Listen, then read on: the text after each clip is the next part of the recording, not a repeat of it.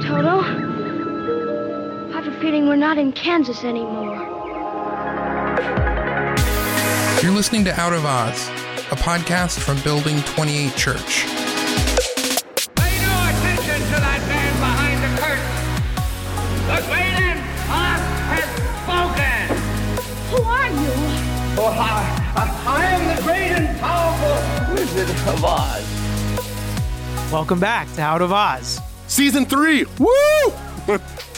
I'm your host, Peter Tragos. With me, as always, is Aaron Curran and our favorite guest, Adam Powers. And we are a Building 28 Church podcast. And on this podcast, we confront the fantasies and fallacies of modern-day Christian culture with compassion, conviction, and courage. And many times we find ourselves talking about theological topics, which people have seemed to like when we dig in, and they seem to like even more when there's a little bit of disagreement, which we're going to have on today's show when we talk about double predestination. Not single predestination, but double predestination. Many call it the seventh point of Calvinism, sixth point of Calvinism. Yeah. So what are we talking about, Aaron? There was only 5 points in 1619, and there should only be 5 points now. Amen. So we have last season 2 of Out of Oz. Probably the 2 episodes that I personally got the most feedback on were the episode, Can Christians Smoke Weed? Which I really enjoyed. I thought it was a fun episode, and it's a legitimate question people were asking. Powers was not on that episode with us. But the other one that I got a lot of traction on was predestination. Is it biblical? And found a lot of those within our church and outside of our church and in Powers Church asking, hey, can we discuss more theologically grounded questions? We do address cultural issues that are facing us and practical Christian issues. But this is one of those questions that has come from those who have studied the doctrine of predestination, unconditional election.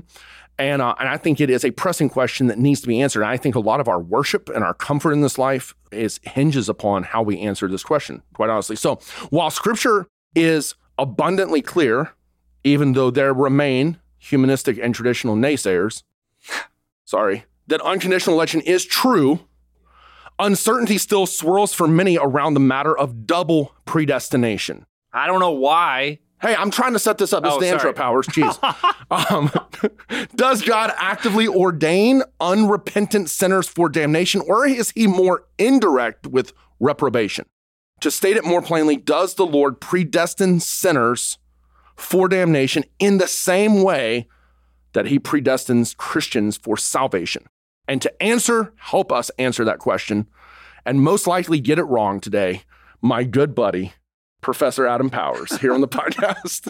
Good to be beating you up this season, man. It's going to be a fun ride. That's all right. It always happens. That's okay. So on today's episode, we're going to define what it is. We're going to talk about it. We're going to debate it. But at the end, I think we're going to talk about why it matters. And I think we got to remember, because sometimes if we just sit here and talk about this, we could just go for a long time debating some of the nuance. But at the end, we need to talk about why it matters, right? Because I think it does matter. It's not just a heady conversation that we're having because we enjoy talking about it, which we do, but it also matters to the Christian. You know, to me, at least, I think it's really important. And I think the conversation starts with unconditional election, like Aaron said. So why don't we define again and explain unconditional election as quickly as we can? Okay, so a lot of this is systematic, so it ties in. So you really have to begin just very quickly with our condition. And our condition is that we are dead in trespasses and sins. We are naturally on our way toward damnation, destruction, condemnation. That is our natural bent away from God. We don't desire the things of the Spirit of God. We might desire the good gifts of his peace and joy and whatever, but we don't desire him and his presence and his sovereign rule over us. And so what Scripture also clearly teaches, not only that we're totally depraved in that sense, meaning that every facet of our being is saturated with sin, but that we're in need completely of God's intervening miraculous grace demonstrated to our lives through the death of his Son for his people, through the regeneration of his Spirit for his people, and through the election or selection or predestination, meaning before time began, God destined his people for salvation. And what he did is he selected out of the whole of humanity those who would be his children. And he purposed to save them through the shedding of his Son's blood, through his Son's resurrection from the grave, through the impartation of that miraculous grace by his Spirit. And that is what we mean by, as simply as I can put, that God selected individuals to be recipients of his sovereign grace. It's very clear. It might not seem fair to somebody. It might not seem right to another person, but everything God does is right and just and good. It's not conditioned upon anything we do. It's conditioned upon his glory and his pleasure and his love alone. So it's unconditional for us that he chooses us, that he elects his people. Anything you want to add? God, before the foundation of the world, chose all those who would believe in him apart from their own merit or foreseen faith by his grace for his glory. And only those individuals will receive salvation. Yeah. And I think the only nuance there that we would disagree with how other people might explain it is he saw ahead that we were going to choose him and then he chose us. We don't agree We talked with about that on the podcast, on the predestination Apart podcast. from but foreseeing any it was faith in us. not That's why I like that it's not added. cognitive. Needs to be there. It's not cognitive. It is causative, unconditional election. Causative. All is a right. good word. So, which is why we'll Ordained. use words like ordain versus foreknow or foresaw, because even though they're using the Bible, the words are more akin to ordain or cause. Yeah. So I think where we're going to have our split, right? So the question comes, we all agree as we sit here that God actively pursues us, chooses us, changes our heart, causes us to become a Christian, causes us to choose him. So we're all on the same page with that. And where we're going to talk about today, and that's single predestination, that's the beginning of predestination. But then the double side and the double question is, what about everyone that goes to hell? What about everyone that's damned? How does God work in their lives? Is he actively causing them to sin, causing them to go to hell? Is he passively just stepping back and letting them do their thing?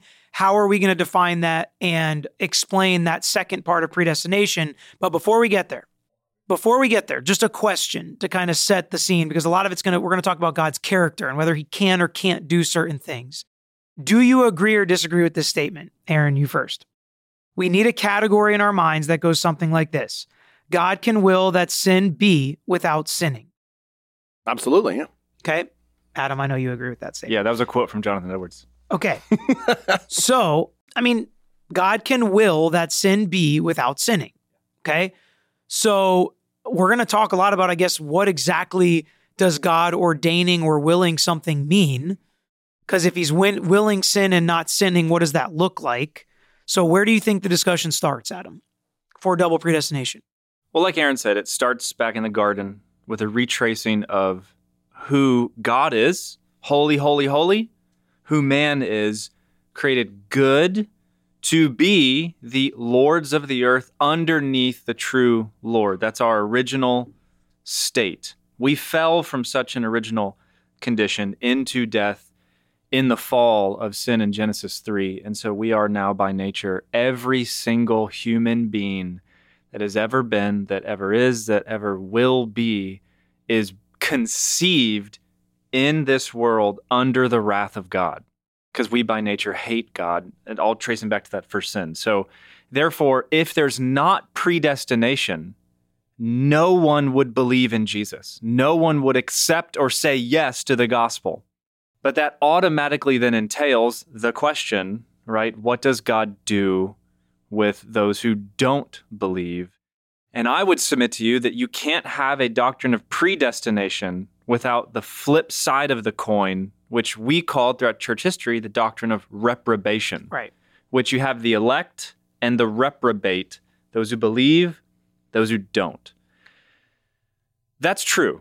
Absolutely. I agree there. Yeah. And we all agree that no matter what anybody does, if you're chosen, you're going to heaven, and if you're not, you're going to hell. Yeah. Yeah. Even No matter what you do. Look, even the Arminian or the Molinist who's watching this would at least, if they're Orthodox, say that God knows who's going to heaven, knows who's going to hell.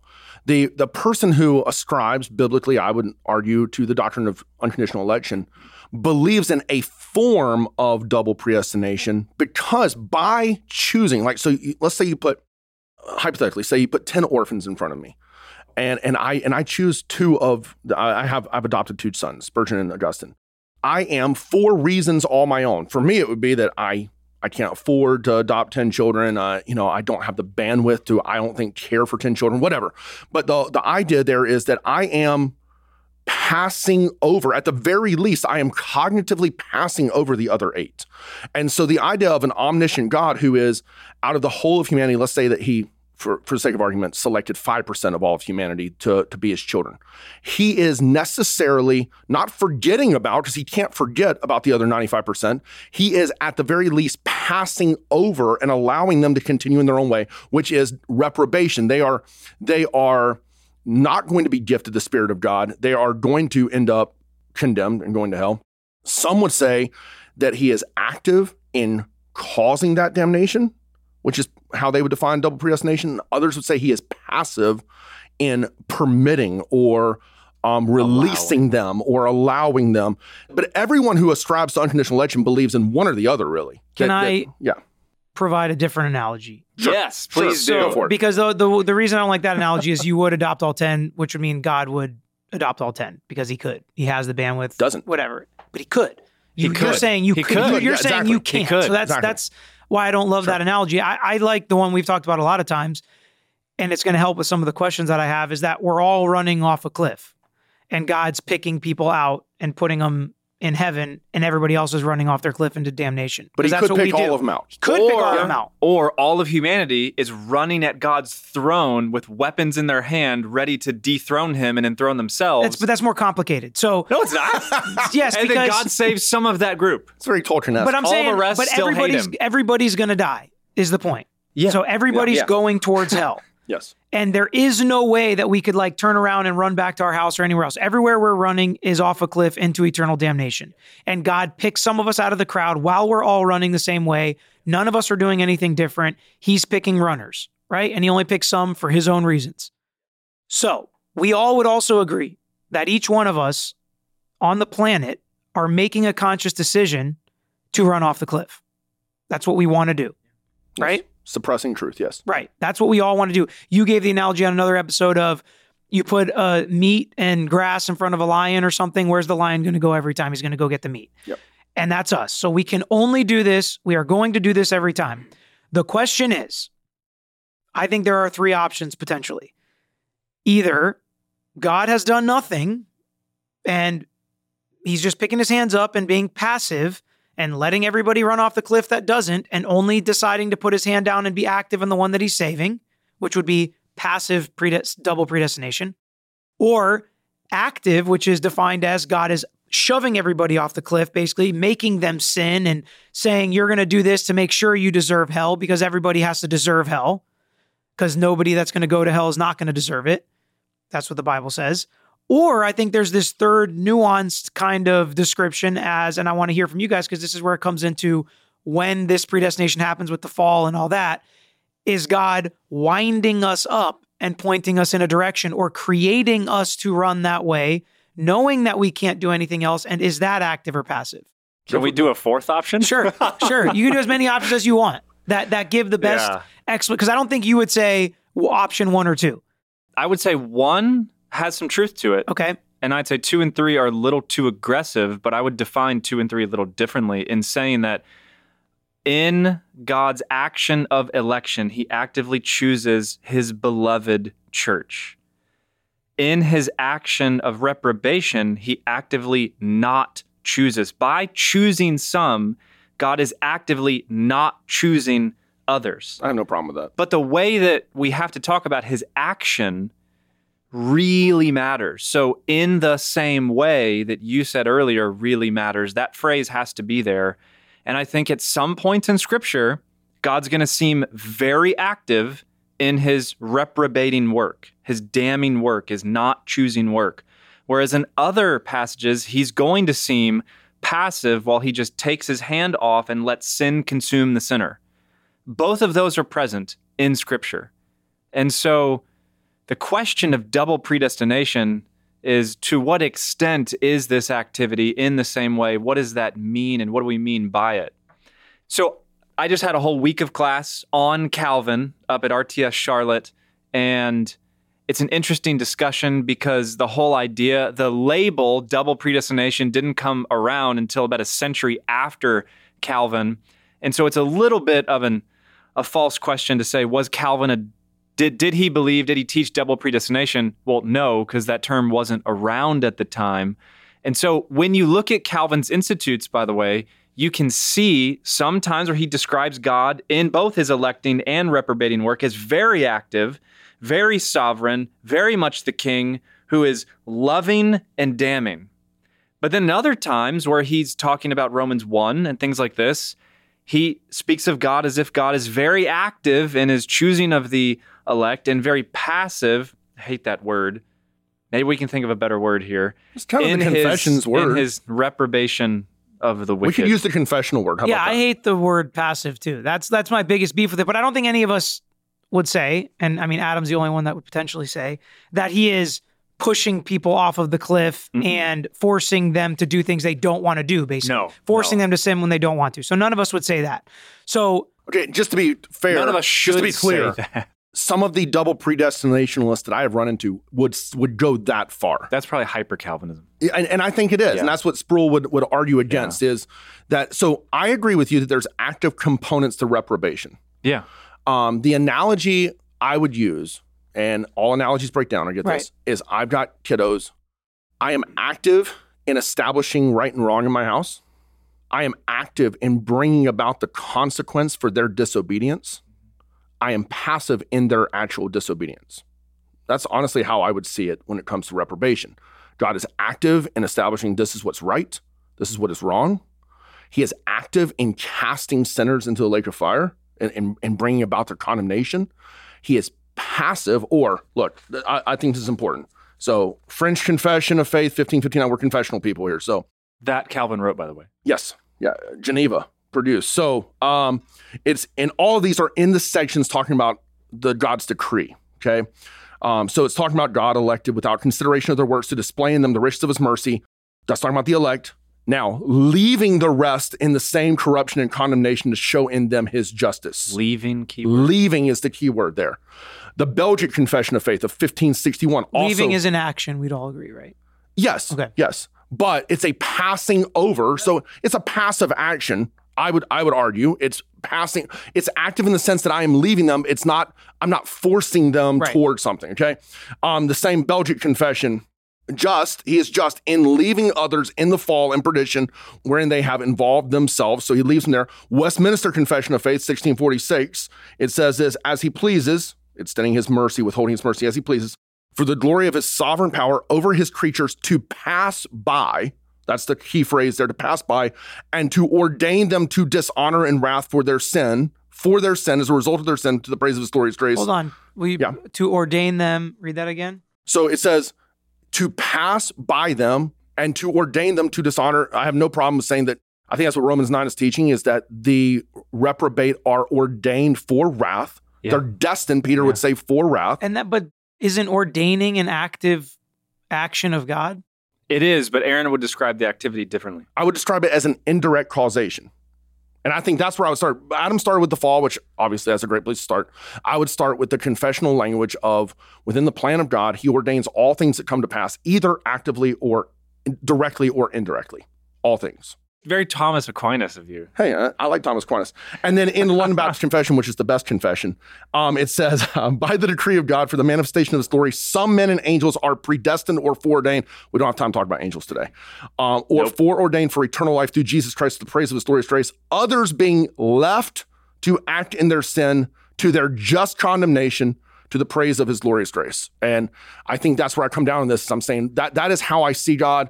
Leaving us to our own devices. That does not mean that he doesn't intervene to harden hearts at times, like we did with Pharaoh, as he does with vessels prepared for destruction. But I see it as inside of time, because of the fall, as a result of the fall and our disobedience, that we are destined for wrath. Outside of time, as a result of God's glorious grace, we are predestined as saints for glory.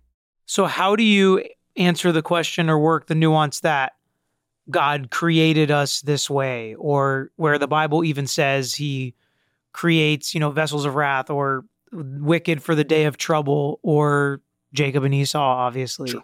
So how do you, if he's creating us to only be able to do one thing and then saving us from it or not, how does that work into the passivity of So I believe that God reprobation? Created us good, as Adam said, created humanity good, meaning not us now, but humanity. Very good. Very good. He looked upon it and said, this is good. Like this is good. My creation's good. And that we, while under God's sovereign rule and reign, we volitionally chose to rebel against him, and we continue to do that now. Adam and Eve brought the curse of sin upon the world, that destruction and damnation and condemnation is in one sense, I believe, is a grief to the heart of God. And in another sense, and when we say grief, that's taking into consideration not grieving as we grieve. But in another sense, he is fully justified and even pleased in the condemnation of sinners because his justice is satisfied. But that we are going to hell of our own volition and our own culpability. That's what I believe. I don't think we need any help getting there. I think he is casting people into hell because of our choices, our rejection of Christ, our sin, both inherent and volitional. And I think Romans 1, I mentioned this for the podcast. I think when God says that those who stand before him legitimately condemned and are without excuse, I don't think he's mincing words there, causing confusion. I think a very legitimate excuse would be, you actively caused me to go to hell. Like, that's a legitimate excuse, but I don't think he's doing that. I think that those who go to hell are going to hell because their whole life is wrapped up in the rejection of God's good grace. Or that they would even say such a thing as evidence of their own lack of regenerated heart. Yes. So 2 things here. We all want to affirm, and I wholeheartedly agree with you, no one wants to say at the end that anyone is in hell because God just shoved them there. No one wants to say that. At the end, we all affirm the only people that are in glory because of grace, and the only people that are in hell because of their sin. Responsibility is a real thing, right? We're all responsible for sin. But we also have to embrace the language, at what point in time did God predestine the elect and predestine the reprobate before time began? See, I don't believe that God predestined the reprobate. It's the same action, But though. Other than in passing over. But no, they're designated for that. Designated, before destined, the fall. appointed. These are very within time phrases to me. I am destined because of my sin for hell. I am predestined for salvation before the foundation of the world. So when because God of his talks active about pursuit. vessels designated for wrath, do you think he's including you? No. What about No. designated for condemnation? Is that you? No. So No. But I think all confused of then. humanity, apart from the predestinating work of grace, is destined for wrath. So when God creates somebody, he creates them fully cognitive of the reality that they have been predestined for glory, or if they are not, they are destined for wrath by their own nature, volition, and rejection of Christ. Can I do a historical Sure. trek I like historical. really quick? Go for it. Okay, so before the Renaissance, right? The Renaissance is, before it was the pre-modern time where God is the measure of all things. God has all the answers. If you have a problem in life, you go to the priests, you go to the one who has the monks, the popes, etc. Even in the early part of the Reformation, you go to the pastor, these things, you go to God for answers. Well, Renaissance happens, Reformation happens all over the world. All of a sudden, for the first time in history, man is seen as the measure of all things. Definitely. Yeah. Modernism looks like that. Then postmodernism even looks like that in a more emphatic degree, we could say. I would say in a more individualized degree. Yeah, totally. From the Renaissance, there was still a communal aspect to our rejection. It's just of humanism. totally the individual. Now it's all about me, like what I want to be right. And it doesn't matter what anybody else says. It's what I say, right? Things like this, right? So it is interesting to notice, I think, in history, that there's a big shift with the doctrine of double predestination. Though the label wasn't there, there's a shift. A recent shift because it wasn't even around until the 17th century. Well, but right. Yeah, go ahead. But when talking about the reprobate, which has been around since Sure. the Bible was written, Yeah. before the Renaissance and the dawn of modern times, modernity, if you will, anyone, usually I'll say 99% of the theologians talking about the reprobate would talk about God as very active in the act of reprobation. There's a shift that happened in the Renaissance, and I'm not saying it's a bad shift. I'm saying we have to wonder, is this shift bad? Or is it a good one? When the Renaissance happened, Reformation happened, man becomes the measure of all things. Postmodernism, I am the measure of all things. theologians start talking different. And some of the reformers even talk about this too in the subsequent generations after Luther. No longer is God as active as he once was in reprobation, but now man seems to be the main actor in reprobation because it's his own fault, his own sin that he's there. And all of a sudden, God's no longer the ordainer, but just the allower of those to go into hell. I think there's something to be warned in that while we want to affirm everything you said. So, Peter, I think what's going on, we affirm what Aaron's saying. We would just go further and speak about God's more active, we think, than Aaron. I think it's almost thinks. disingenuous to for somebody that's not a Christian just wants to talk about it. I think it just makes it seem like, well, if he's in control of everything and he created us and he could save us, to say that he's just totally passive and it's all our fault, I think is harder to understand versus the better explanation to me and what gives me peace around the whole situation is human responsibility and culpability outside of God's ordained plan. Like God ordained what is to come and his will happen. And we are predestined to heaven or hell, every single one of us, before we're born, no matter what we do. But we still do everything to deserve hell on earth. And that's why that question in the very beginning, that there's a category in our mind that God can will that sin be, like Christ's crucifixion, Like the fall. the best one. Yeah. Because that's why we all get to go to heaven. That's sin. He willed that and worked that to happen. Like he was active in that, you would say, right? He was not directly causative in the sin of the people who nailed Christ to the cross. Do you think no. he was active in Jesus ending up coming, being born, and ending up dying on the cross for our sins? Yes. Which is a But sin. not active in any of the sin related to it. But it's because it's humanistic sin, not sin for God.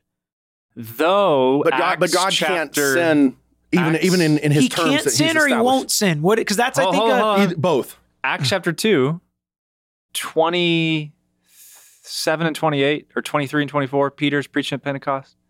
You lawless men, heartless, lawless men, you crucified Jesus, but you only did what God predestined you to do long ago. And so I'd say yes, that God was the one behind not only sending Jesus. Directly causing the sin. He's the cause of all things. And yet we cannot Directly the cause of all things? I mean, there's secondary causation, there's indirect causation, but insofar as we detract from this, I think we do resemble the shift in history. history. Can we all agree that it would not have happened without God? Amen. So therefore he has to be a nothing cause. was. So he's got to be at least a proximate cause sin of would everything. not exist without God because he's the one who established what is right. I agree with you. But Adam is the culpable party for introducing sin to the world. I agree. Apart from culpability or guilt, God is the one who brought about the fall. And God does that without any blame, any guilt, I would say any indirectly, wrongdoing. and I think I'm in line with the confessions when I say indirectly brought about. He wasn't forcing Adam's hand to sin against himself. I'm not saying he's forcing. I'm saying he set everything in motion so that this was the only possibility that would ever exist. I would agree with that. I think that's very active. Yes, I agree that there's an activity to it. Yeah. I think that we are. I believe we're kind of sidetracking to that, but off the main subject of what happens to the reprobate. Because now we're talking about all good Reformed people are going to believe that God ordained all things that come to pass. Yeah. The nuance you're going to come into, as you said from the outset. How does that how ordination directly, happen? Yeah. indirectly does that go about? R.C. Sproul said in response to this, and he's not the measure of all things, but he said the distortion of positive predestination, what that active, he actively causes the saved to be saved. He actively causes the damned to be damned. Clearly makes God the author of sin who punishes a person for doing what God monergistically, without the help of any other causes, and irresistibly coerces man to do. He goes on to say, such a view is indeed a monstrous assault on the integrity of God. This is not the Reformed view of predestination, but a gross and inexcusable caricature of the doctrine. I would wholeheartedly agree with him. I would agree with Spurgeon, who has a very similar quote to that. I cannot see from And this is not a humanistic approach. So a lot of times people will say, I can never embrace a God like that. They're saying that outside of regeneration, outside of a biblical worldview. Right. I believe I'm inside of regeneration and inside of biblical worldview when I say, Amen. Yeah. I cannot see the God of Scripture being the monster that clearly Sproul condemns and Spurgeon condemns, that is actively causing the reprobation that exists in the heart of humanity. And I don't see any biblical evidence for that either. Let me ask you this, Adam, because I'm unsure exactly where you are on all this. Do you think that God actively places the human nature, the sin nature in humanity, or that is just the result of natural consequence now as a result of the fall? He imprints upon them the Imago Dei. Okay, right? so this he imprints the Imago Dei. He breathes into them the breath of life. I was shapen. Yeah. This is basically the question. Yes. Yeah. So does he actually infuse into them the sin nature? Or are they just born with it as natural consequence of being born in Adam's seed? So my answer to the question is, why is it an either or? Scripture says yes. Okay. I think. I would say that it doesn't. I think it's just a natural cause. Right. I don't think that God himself is infusing us with sin nature. I think that he is breathing into us the breath of life and creating us actively in his image and likeness, and that the sin nature is naturally passed from the seed of a man to his progeny, all his progeny. Yes, Does our sin nature bring glory to God? Yes.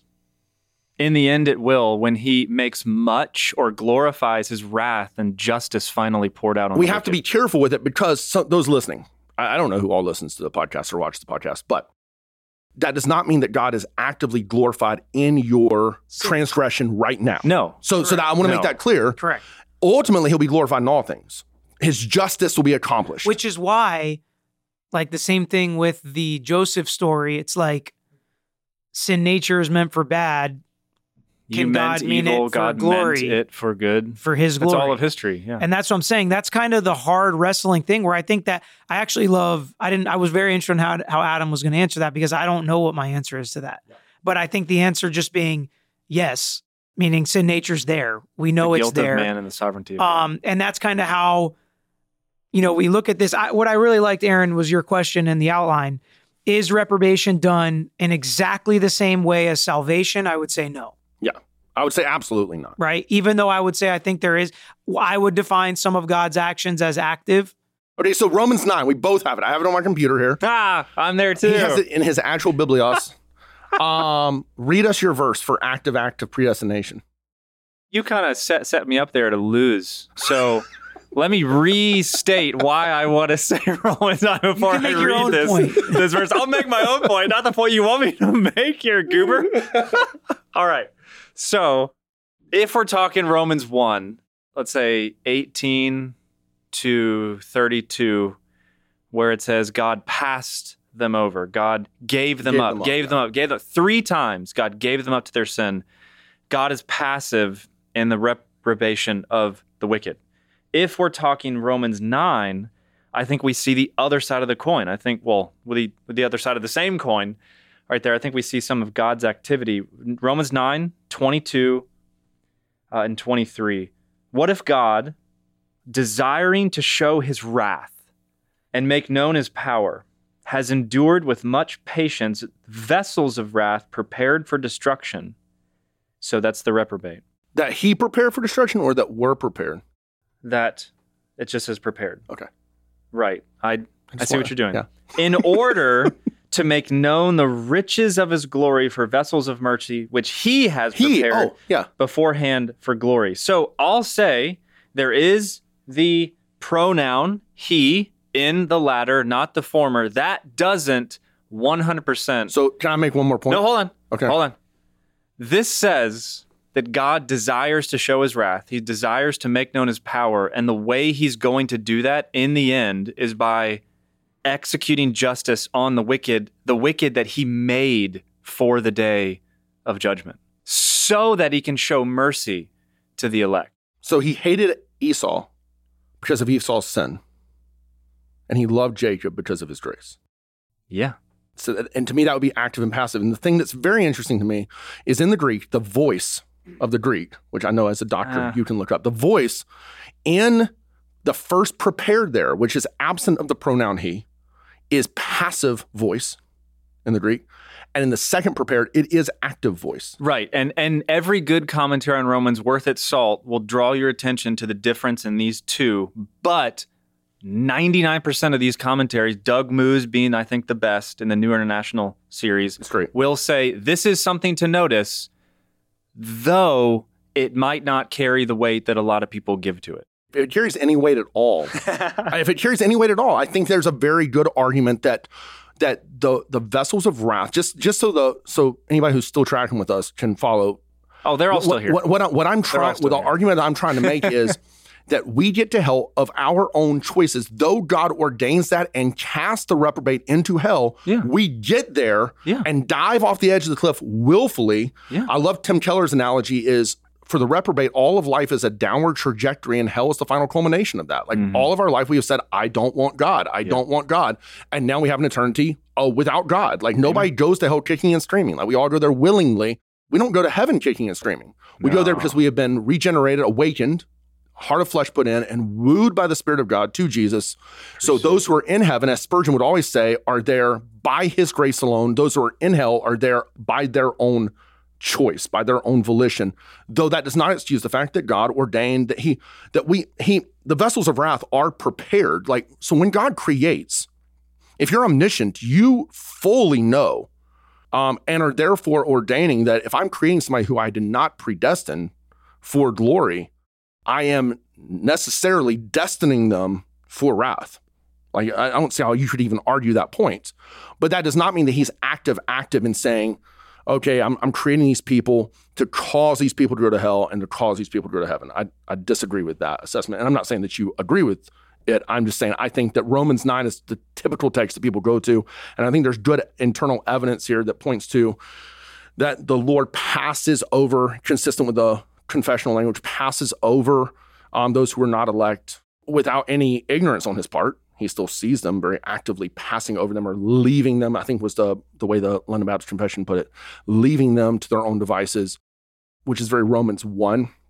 I also think that, and I've used the analogy before, and you might not like it, but it's been helpful for some people, but that when it says that he hardened Pharaoh's heart, or that he hardens hearts, or even in Romans chapter 1, even though it has passive language there, it also talks about there's some active language of hardening the heart, I believe, there in Romans chapter 1. Anyway, the whole point there is I believe that hardening of the heart is not an active reaching in and making the heart more sinful, because that's direct causation, but I think it's a revealing of the person of Christ. And the analogy I've used is Jeffrey Singer, who's our media director here, hates mayonnaise. Everybody knows that. I think you know that.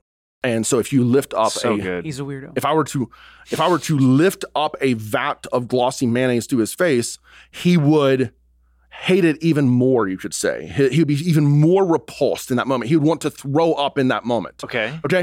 I think the natural man hates the glory of Christ, hates the person of Christ. And the way I would argue that God hardens hearts without actively reaching in to cause rebellion and transgression is by revealing more of himself. I think he revealed more of himself to Pharaoh in his glory, which made the man who already hates God even more repulsed by the glory of God. And I think that's what's going on even in Romans chapter 9. And so anyway, that's how I see it. Why is that a different definition to you than if somebody just said God reached in and hardened Pharaoh's heart? Because I've always contended that we go to hell because we want to, and that the natural man, it's not that they, and Powers might disagree because there is division in Reformed theology on this, but the natural man, it's not that they can't choose God and therefore they won't choose God. It's that they will never choose God and therefore they can't choose God. So our incapacity is linked to our volition. And so because I will never choose God, because I naturally hate him, it's on me now. Could I choose God hypothetically, practically, truly? Sure. But I will never, ever, ever do that because I hate God. And so when God reveals more of himself, the same sun, as the Puritans say, that hardens clay, melts wax. Like the presence and the glory of God either softens the heart to respond to him, or it hardens the heart that already hates God.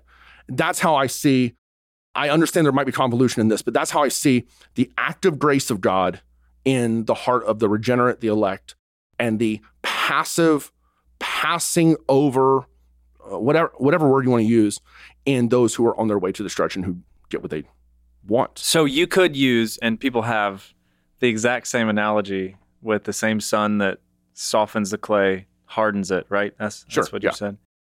To say what I'm saying, say what Peter's saying. And it's just the degree of activity that's in view here. And so part of this, the frustrating element, is that I think we've said where we're at.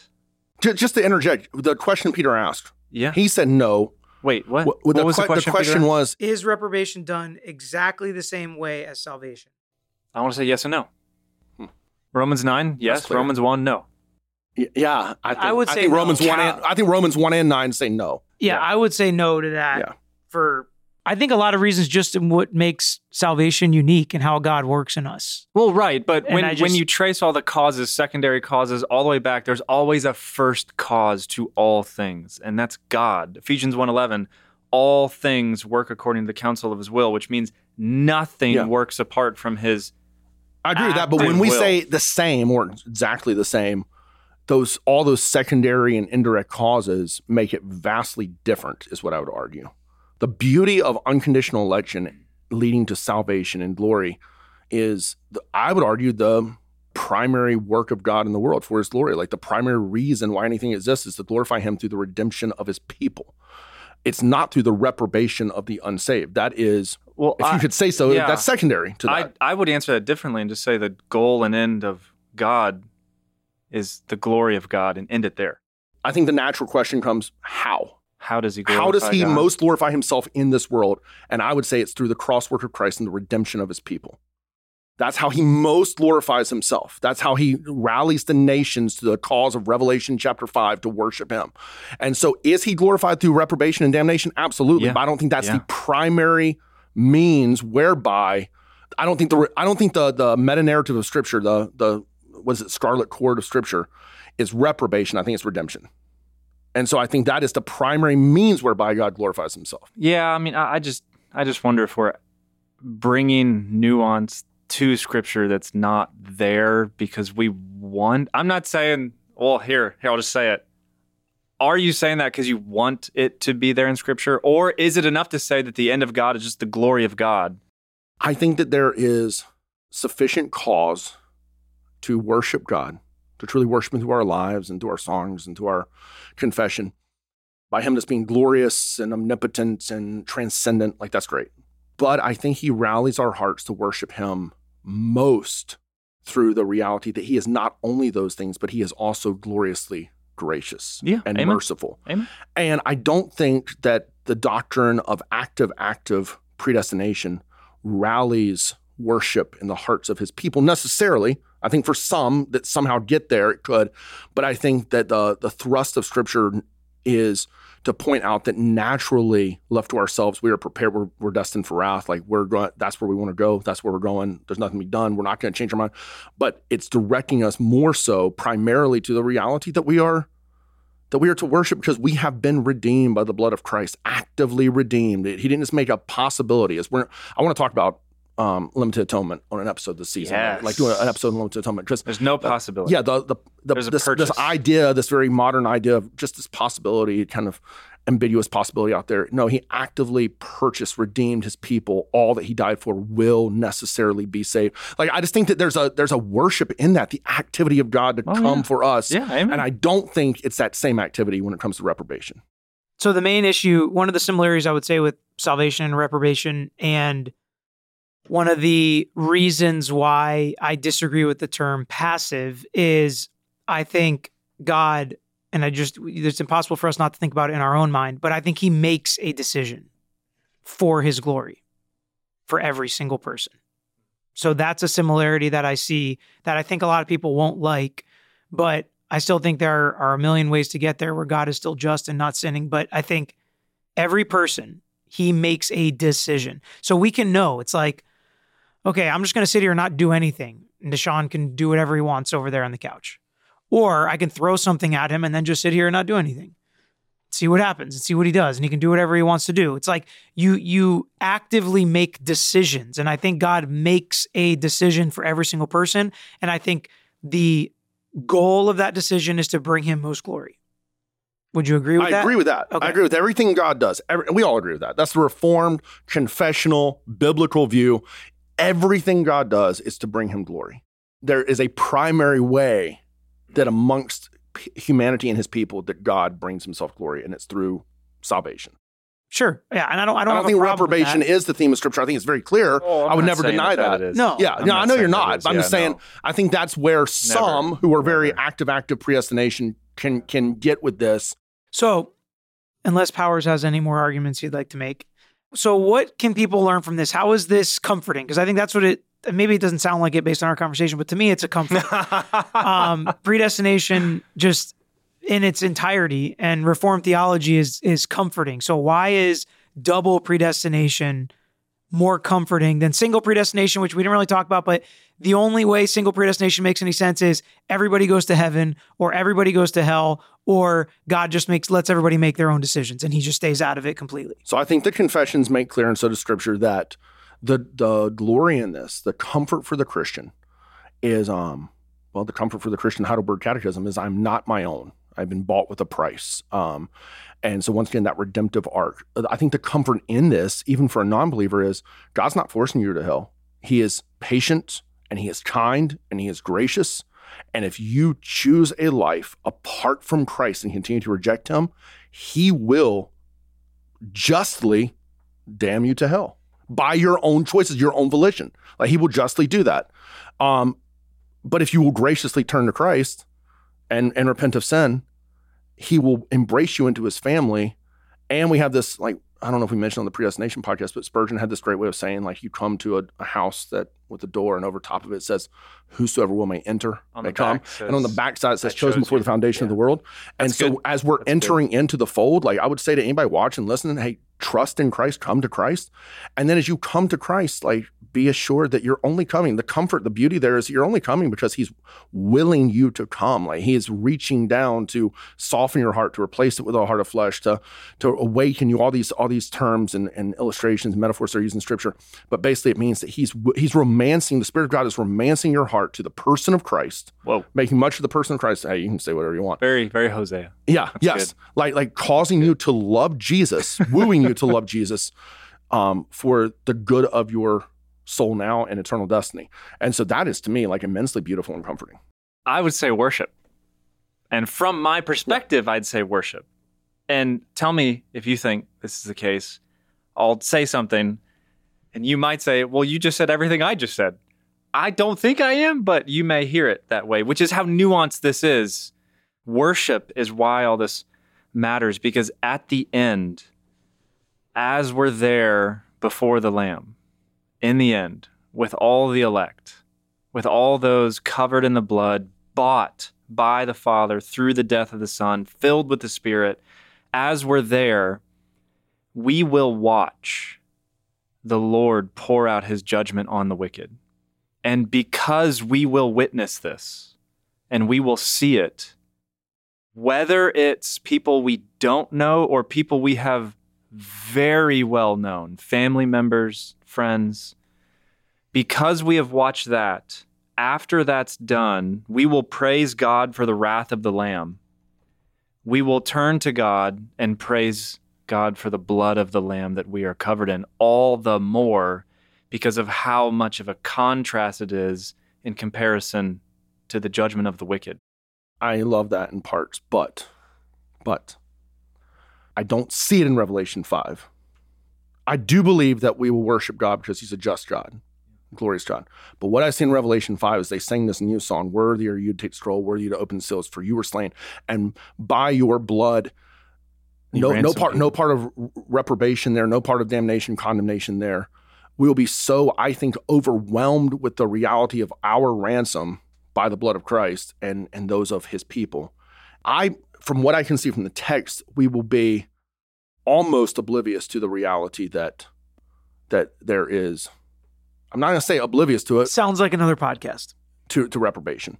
I think that the fixation will be the redemption of Christ. I think that's what Revelation 5. I think that's the fixation. I don't even think that needs to be juxtaposed against wrath or condemnation, or I just think that we will understand because we'll have the mind of Christ there in a sense, as Paul says in 1 Corinthians 2, where we will understand, wow, this is what I've been saved from. Yeah. And not even in... So technically you just said the same thing No, what I've been saved from, not in relation to who's being damned, but I've been saved from my sin, not even the condemnation and damnation, but we'll see, because most of us, like, when we come to Christ, like, we come to Christ to be saved from hell, like, a lot of times, especially as a child, like, oh, I don't want to go to hell. But what we don't understand is when we come to Christ, what's really happening is we're being saved from ourselves more than anything else. Like, we're being saved from our sin, and yes, from hell for sure, but it's not like coming to Christ is not like a get out of hell free card, right? Even though it is, it's coming to Christ because we get Jesus and we get the presence of God, and I think that's what we'll be overwhelmed with. I believe, based on Revelation 5, that's what we'll be overwhelmed with, and so I just think that not for you, and not for Peter, but for some of the active, they would answer the question of reprobation. Yes. Definitely, it's exactly the same. Right. Salvation and reprobation. Right. I think there is an unnecessary and unhealthy fixation on wrath and damnation and condemnation that Scripture doesn't lead us toward. I think we acknowledge that. We applaud God for his justice, but I think we as his people should be fixed on redemption, reconciliation, salvation. And I think that's what, heaven, the life to come will be. And I think what's really comforting about all of this, and as we discuss Reformed theology, is while it may sound like an exclusive club of the chosen, and while it is by definition, it's not in humanistic terms, because literally anybody, you make the choice to love Jesus and become a Christian, you're a Christian, you're in the group. So while, like, your analogy of walking in the door and making that decision to walk in the door, we all do that. We all can do that. There's none of this, what we're discussing on this top shelf level, has to do with humanistic decision-making to follow Jesus. Like, you still go follow Jesus, run after it if you're feeling that call, and if you love Jesus. Amen. And you don't worry about this at this point. Am I chosen? Right, am I regenerate? That's not something that, don't have to worry about that comes into play, which I think is what's so comforting about it. And once you're in his hand, then you learn how you're never getting out. Yes. Like, that's the comfort in it, is not, well, you got to figure out if you're chosen. Well, you got to figure out which part of this double predestination you're out. You don't, because just thinking about how God works and how it all works and what the Bible says and making these definitions and learning, we're never going anywhere because we've been destined for this. We've been ordained for this. We've been wooed. We've been taken where we want to be. And so nobody can come do it to us, because the guy that grabbed us, nobody else can do anything that he can't do. And he's in control. He's all powerful. He's almighty. That's what's so comforting about it to me, is that there's still anybody listening that wants to be a Christian can be a Christian. That can be true at the same time as this, which is what I like in discussing this so much, is that is still true. So anybody that acts like it's not is just missing the point. Definitely. Well said. Well said. All right, well, that's I think that wraps it down for today. If you have questions, you can always leave them in the comments. You can always email Maggie at building28.com. With those questions, we'll discuss them on our Q&A, mid-season or end of season. This has been a fun first episode, at least fun, relatively speaking. And we look forward to you guys tuning in. Definitely share the podcast with your friends. And until next time. Thanks for listening to Out of Odds. If you enjoyed this episode, share it with your friends and leave us a review on Apple Podcasts, Spotify, or anywhere you listen. Out of Odds is produced by Building 28 Church and Podcast Royale.